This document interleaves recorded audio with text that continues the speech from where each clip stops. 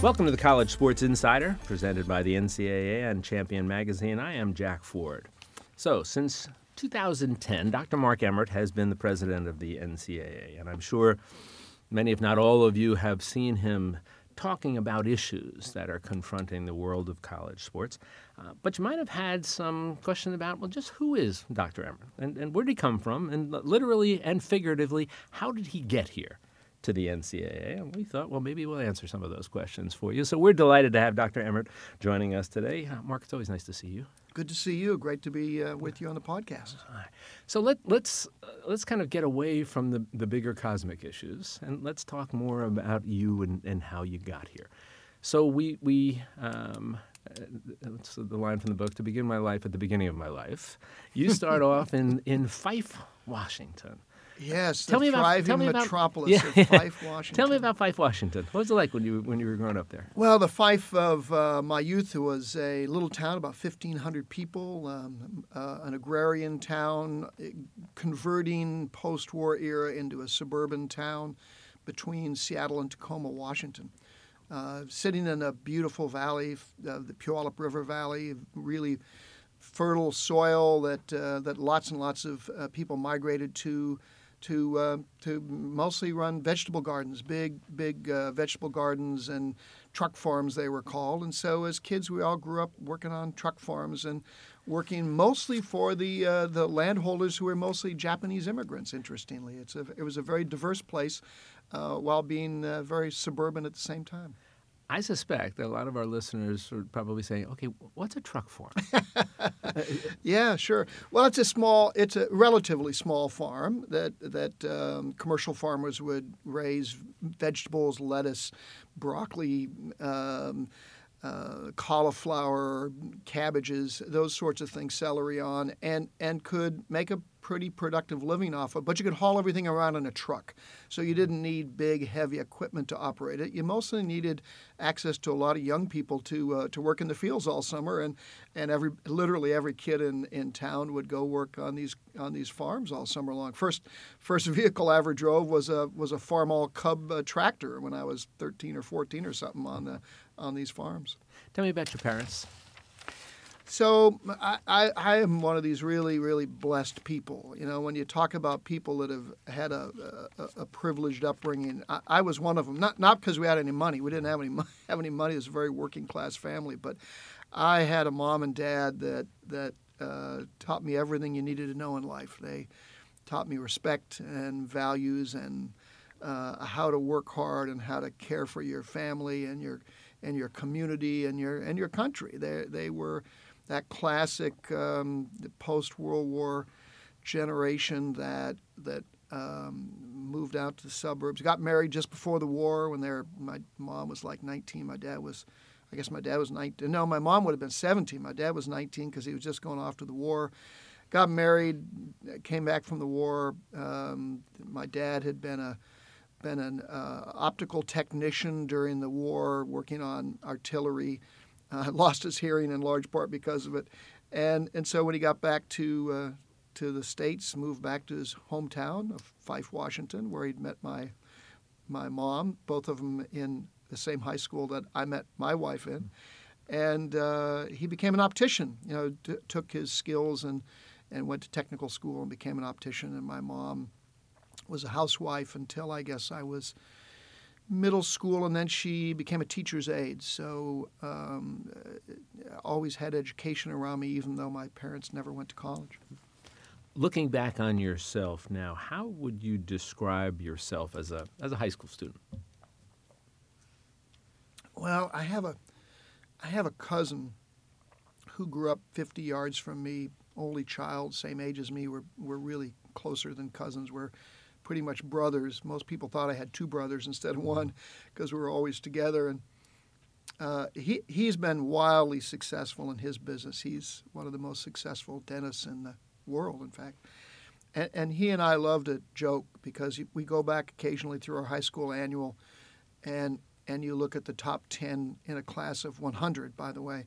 we're not in the top 10. You look at the most likely to succeed. We're not on that page either. You go through all the accolades that high schools give out. Perhaps if there was a category for most likely to surprise. We might. We probably would have been that. We were on every sports page that was in there because we were on every team you could be on. But I had a great high school experience, but it was. There's nothing in my background that you look at now that suggests I was going to be president of a major research university and move on to this job. What did you think you were going to do back when you were in high school? Had you formulated any real path that you thought you might be following? When I went off to college, I thought maybe I'd be a lawyer because I didn't have a lot of professional role models. I didn't. There were very few people in my social circle that had gone to college. The only college graduates I knew were my teachers and my doctor, right? And but I knew our local judge, and he was a lawyer, and he was a really nice guy. And I thought that being a lawyer, that sounded pretty good. I grew up in this family of incredibly skilled craftspeople. They could build and construct anything, and that's still part of the tradition of my extended family. And I joke, except it's only half a joke, that my dad once saw me in the 8th grade with a welding rod, laying a bead with a welding rod. And he said, "Son, you have to go to college." But he didn't mean it as a compliment. He knew I had no other chance of being successful. So I always knew I was going to go to college. But I thought maybe I'd go into law. But I'd fallen in love with the University of Washington when I was in junior high school.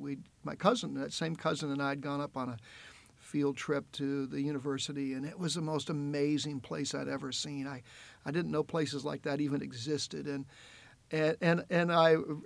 we wound up always talking about it, and I'd always half joke, that, man, wouldn't it be cool to run something like that someday? And so I suppose way back there in my subconscious there was this notion that, yeah, you could. A bit of a seed. There was a seed that, you could do that. And we joked about it all our lives. One other thing I want to ask you about, and looking at some of the stories and conversations you've had with people, and you talked about, at that stage thinking maybe being a lawyer might be interesting. But I also saw you say, or I might have thought about racing cars. I more than thought about it. Again, sort of the working class community, but I also had family members that were car nuts. And in fact, one of my cousins, a different cousin, now has a very, very successful business in the, I guess you call it the hot rod market, making exotic components for high performance cars.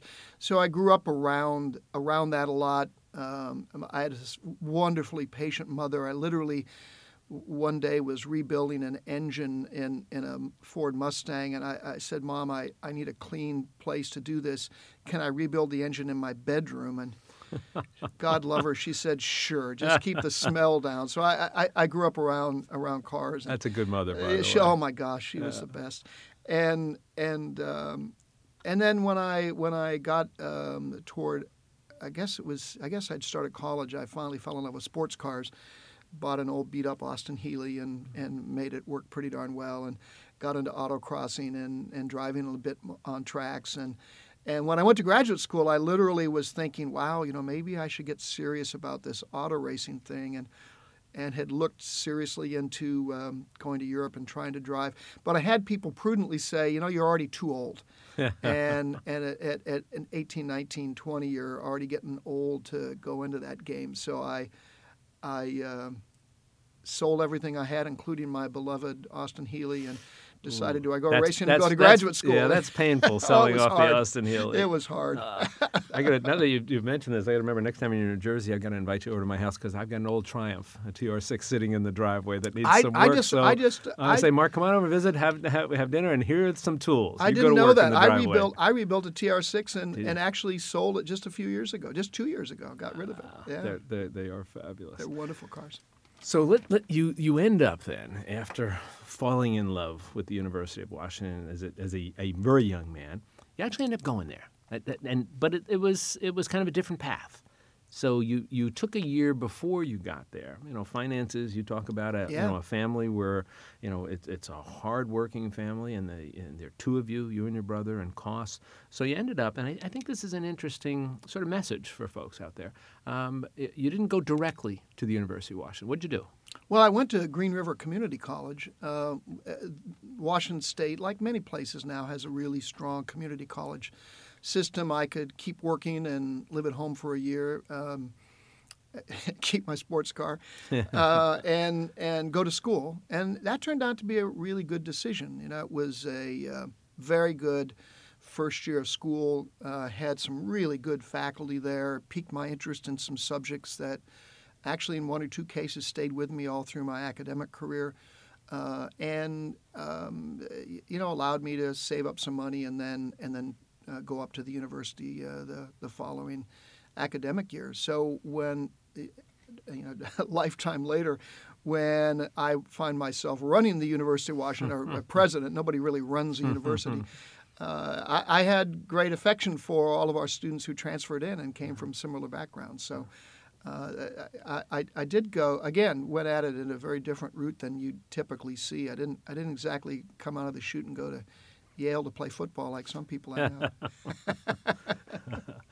So you get to the University of Washington and this magnificent institution, and you go in there, again, not being entirely sure, still sort of thinking maybe law, maybe something else. Do you remember when it was that you started to discover a different path, and you started to think, you know what, the world of the academy, the academic world, maybe that's where I belong. Do you remember how that happened? Yeah, I remember it very poignantly.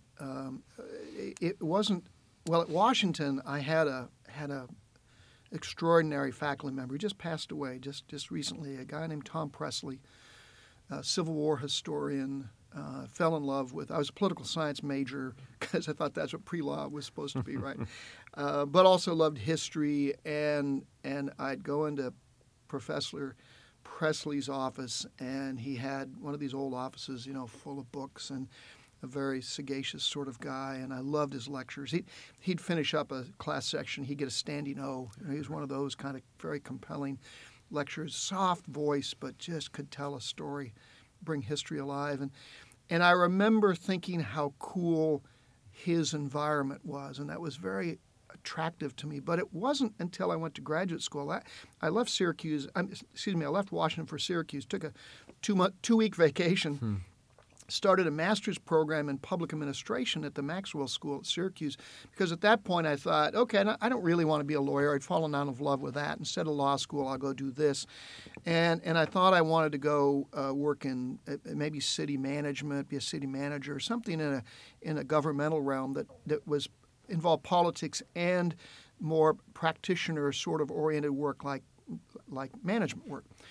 And I got there, and I'm taking a class in organizational behavior, and I write a couple papers. Really loved the class, and I had a professor there come up to me and say, have you ever thought about staying on and taking a PhD? And the thought never crossed my mind, and I remember saying, why would I do that? Yeah, why do I want to spend more years as a student? Why the X would I do that? And not make any money and be... I'm starving as it is, man. What are we doing here? And he said, because I think you really think like an academic. You really approach these issues like somebody who intellectually really cares about this stuff. Well, I do. So he really started me thinking about it. And as soon as he said, you should think about becoming a professor, I immediately thought about Tom Presley in that office that I'd been awestruck in. So kind of reawakened that notion. And so my notion of being a professor was Tom. And one of the funnest things that happened to me professionally is, 100 years later, I get to go back to the UW as president, and Tom Presley's still around. Oh, that's He's wonderful. an emeritus professor. He's still teaching a bit, and I get to take Tom out to coffee and tell him that story. And we were friends, and before he passed away, it was very, very special. You know what's nice about that is oftentimes we don't get a chance to thank those people until perhaps in a eulogy sometime right. down the road. That's right. So for you to be able to come back to this man and share how he inspired you is a great blessing for you. Yeah, absolutely. And I've had a few of my PhD students or master's students come back to me years later and say, I'm doing this job because of that. I had one say, I'm doing this job because of that one lecture you gave, and I can't remember the lecture, of course, but it had some impact on somebody, and man, that feels good. I don't think people often understand how a single figure, and as you said, maybe even a single lecture, can change the course of somebody's life, which to me once again shines a light on that value, that transformative value of the college experience. Do you think that there are more people? I had something similar to you with a professor that sort of sent me in a direction. Do you think there are a lot of people similar experiences that you and I have had, where somebody in college has said this is set them off on the path that they would eventually follow? Well, I know so, and one of the reasons that I'm so drawn to sport is because I think that happens all the time, especially in a collegiate sport environment, because the potential for that is so obvious. It's the whole environment is just full of these great little moments where a coach can have a profound impact on a person because you're either elated with victory and excited about it, or you're struggling through something hard, or you just had a miserable loss. I mean, I'll never forget being in a locker room. I was president of the University of Washington. We had a very good basketball team. Brandon Roy, who goes on to become an NBA Rookie of the Year the following year, is on our team. Great young man. And we just lost to Connecticut, a school that I was also affiliated with. We just lost to Connecticut in a Elite Eight round. We would have gone on to face George Mason, who we would have matched up really well with, and so a real serious shot at a Final Four. And we lost in the last 5 seconds. Kid makes a dumb inbound pass and gets stolen. UConn wins. That was a pivotal play that everybody remembers, but there are a dozen of them that come to mind during that game. And I go, everybody's just like their heart's been ripped out of them, right? And I go into the locker room just as a fly on the wall. And Lorenzo Romar is a coach then, wonderful, wonderful guy. And Lorenzo sits down and he has to deal with these kids who just, had their dream ripped away from them. And he was perfect. He just explained to them what this meant and how they should deal with it. And I kept thinking to myself, those young men, every time they have something tough go wrong in their life, they're going to go back to that perfect moment, that awful perfect moment, and remember that. And you see that all the time in sport. You see it in the classroom. You see it in these circumstances where people are either going through great discovery or great anguish, and you get a chance to have an impact on a life. It's very special. Yeah, and it's a message that more people need to know about, I think. Let me come back then. So you have somebody who sort of discovers within you this notion of an academic path. Where do you travel to? Because it's a journey. It's a journey. I thought if you and I were doing this on television, we'd have a big map behind us right now, and I'd have you putting little pins in that map as you go from coast to coast and sort of loop around again. Yeah, my wife and I, Delane, we laugh about our lap of America, and we're halfway onto the second lap now. Well, I did the only sensible thing. I moved to an Indian reservation. Sure, that's right there. And you open up the book saying, here's the path. This is where you go first, right? Yeah, how did you get there, and why? Well, I kind of had my Peace Corps moment. I wanted to stick around higher education, so I take a job. But I did really want kind of a Peace Corps moment too. And I also, so in my personal life, I'd fallen in love with this girl of 15, and we'd stayed connected, but like a lot of relationships, it vacillated wildly between love and hate, and just madly in love with each other and can't stand each other at the same time. And that had gone on and off and on for years and years. And this was one of those moments where we couldn't stand each other, and it was kind of painful. And so that also made me think that a romantic place like an Indian reservation would be the right place to go and write a novel or something. So I was, 22 or something, 3. And so I take a job at Central Wyoming College, working, running all their BIA programs and their financial aid programs and everything. So I was working in Riverton, Wyoming, and spending most of my time on the Wind River Indian Reservation. Wonderful place with all of the stark beauty of Wyoming, and at the same time all of the challenges and dysfunctionality of an Indian reservation. I'd grown up with lots of Native American kids. The Puyallup Valley, Puyallup's obviously an Indian name. In fact, my house had been on, what I grew up on, had been part of the original reservation land. So I had a lot of friends and neighbors who were Puyallup Indians. I mean, the kids I grew up hunting with, duck hunting with and stuff were all Puyallup friends. So I was familiar with a lot of that, but I'd never been on a res before, and I'd never seen the heartbreak and challenge and difficulty. And here was this punk kid, who thought he had a Syracuse master's degree. I am a smart dude. I know what I'm doing.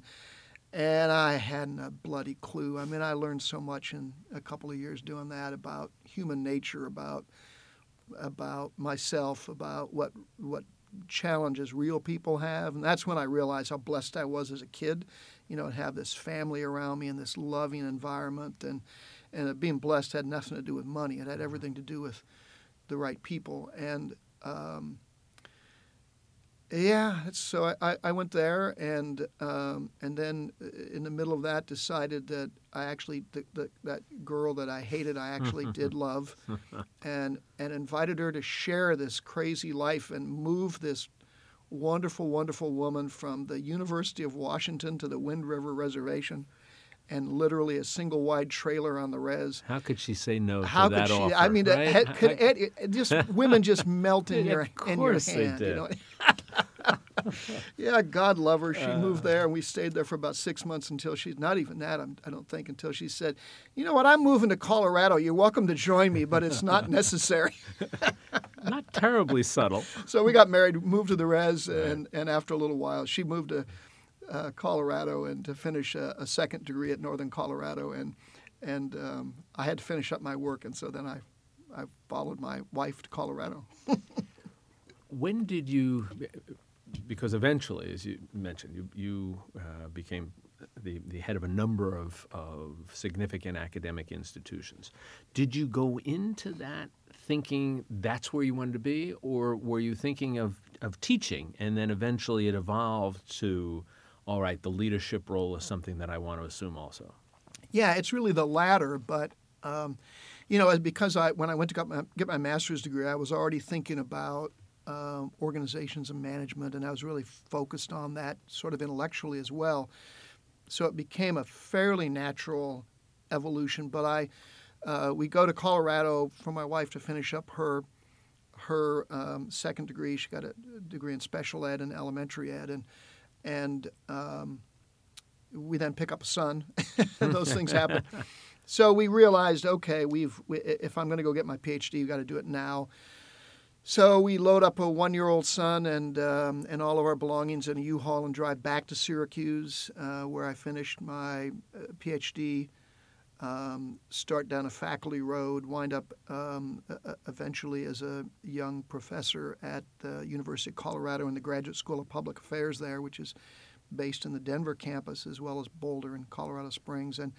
And I guess I'm there 6 months. And the dean comes up to me and says, "Hi, I need a new assistant dean. You want to do that?" And I basically said, "Well, what does it mean?" He said, "It means you get paid for summer salary." And I said, "I'll take it." yeah. Forget about So what it entails. I got as long as we've established the important part of it. Yeah, here. I got summer pay, and oh no, by the way, at this point I had a daughter. Yeah. So that summer pay is a big deal Summer right pay is now. a big deal. I got summer salary, and I got it one course offload, so I can do more research. And so I did it, and I enjoyed it immensely and stayed with administration. Yeah. so you end up, you mentioned, ultimately University of Connecticut, LSU, Yeah. and then University of Washington. So you had a chance to lead these, before you get to Washington, these two marvelous institutions. Different in some ways, Yeah, but a yeah, lot of very, similarities. very different. And then you get invited to come back to that place, that sort of shining light on a hill that Yeah. you saw when you were a high school student. You know, what was your thought about when you first came back? And here you and Delane now come back. You're back home, literally and figuratively. Do you remember what you thought when you first walked into that office and you sat down and you said, I'm now the president of this place that to me seemed so aspirational when I was in high school? Yeah. It was surreal. We did the press conference to announce my coming. I didn't come right then, but we did the press conference at the university, and it was in the spring. And the quad at Washington is full of cherry trees, and they would always bloom. It's this magical moment at the university every year in April, and they were in bloom right then. And in fact, the cover photo from the university magazine columns they took a picture of Delane and I under these trees where we had dated, right? And that we walked through every spring, and it was just a surreal moment. It was magical, awe-inspiring, scary, because you got this big sense of responsibility, at the same time, it didn't feel like a culmination. It wasn't like a pinnacle. It's like, okay, I've done everything I'm going to do now. I'm president of the UW. It felt a lot more like a beginning than a culmination, but it was very, very special. I'll never forget it. So you had a wonderful experience there. Again, Yeah. How many people ever get a chance to really come home? Yeah, almost. You talk in about higher ed, very, very few get to do that. So you get a chance to do that. So the last area I want to talk with you about now is this. You're home. You're at a place where for both you and your wife, you've had great experiences there. It's just this marvelous academic institution. What was the lure of the NCAA that would draw you away from home? Well, Delane asked me that a lot. Well, we were incredibly happy with what we were doing. I'm really proud of what we were getting done there. It's an amazing institution. But I guess first of all, I've always wanted to make sure I was adding as much value as I possibly can to an organization and to things that have impact on people. And when I was first approached about the job, I candidly kind of chuckled and said, you don't really want me to do this job. You need somebody else. And I said, you do want to get a university president. Miles Brand had been the first university president to be president of the NCAA, and as a university leader, I loved that. I always wanted to make sure, and every president that I knew agreed that, the NCAA president needs to be a former university president because they really get viscerally what this is about and didn't want to lose that link. So I said, gosh, I'll help you find some people, but I'm not the right guy for this. And so I sent some recommendations to the headhunter. I knew the headhunter well, and then I had some fellow university presidents call up and say, Mark, we really would like you to think more about this. And the one compelling argument that really worked was this notion of leverage.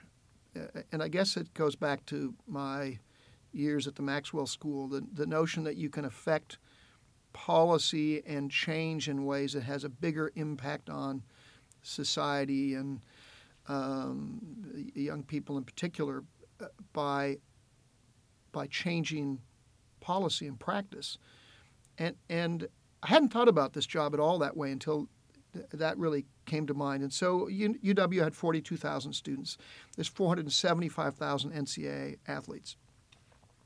the ability to impact even educational policy started to become pretty obvious. So what does that really mean? Well, you go and you look at what we did in 2012, I guess it was. We, maybe 11 even, early on in my tenure, the board agreed to raise the initial eligibility requirements for Division I, right, from 2.0 to 2.3. Well, how big an impact can that be? That doesn't seem like a big deal. Well, what that means is every high school in America has kids in it who aspire to be college athletes. And every one of them all of a sudden knows, oh, my grades have got to go up. Oh, I've got to take these courses in this sequence now, or I'm not going to be an athlete. And it's not an impact on 475,000 kids. It's an impact on millions of kids because we collectively sat down and said we're going to change our curricular requirements and our GPA requirements. And you start to think about that, and all of a sudden the leverage of a job like this around educational issues becomes really apparent. And so it becomes this bigger stage, if you will, on which to affect lots of lives.